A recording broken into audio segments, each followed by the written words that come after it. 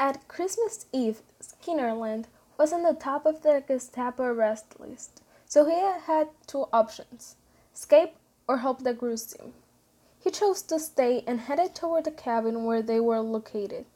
On January 28th, Grus received a message saying that after the failed flight and the bad weather, Gunner's Head was not going to arrive in that moon period. On February 16, the Gunners had boarded a Halifax and decided that reception late or not, they will jump that night. And just like they said, they jumped.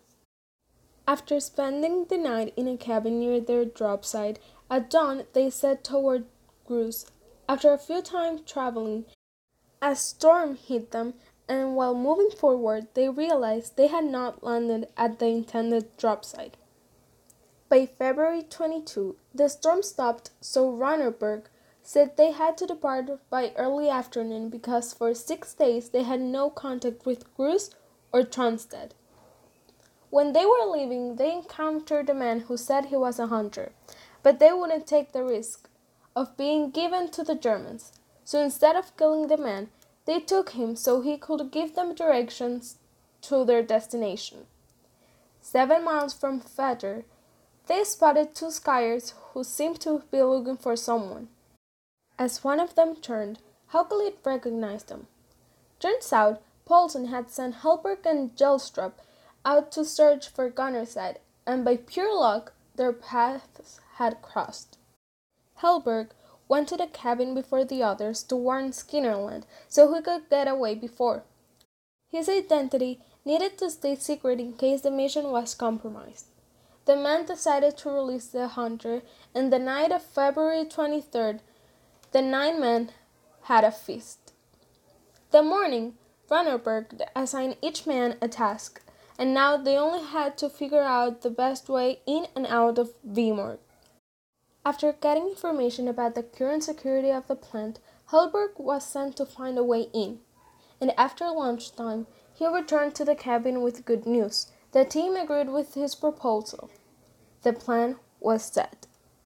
On February 27, the 9 men skied away from the cabin. Even though they didn't say it, all of them, Ranneberg, Stromheim, Idland, Stroha, Kaiser, Paulsen, Helberg, Gelstrup, and Haukelit, thought that the chances of them surviving were low. An hour into the journey, they saw Vemork. At 10 p.m., they made their final checks, and at 11 p.m., the first men scrambled to the railway line. They rested on the tracks and looked toward the fortress.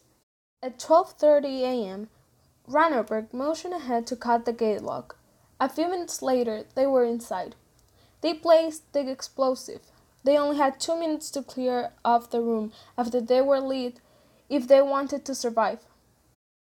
As the fuse began to burn, the saboteurs pushed through the steel door and sprinted away from the plant.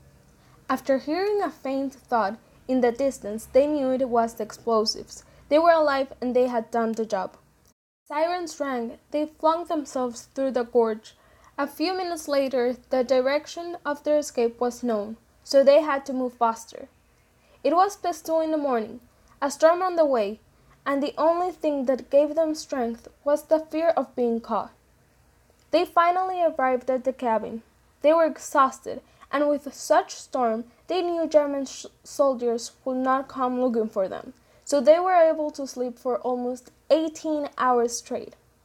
On March 4th, the Gunner's Side departed in different ways.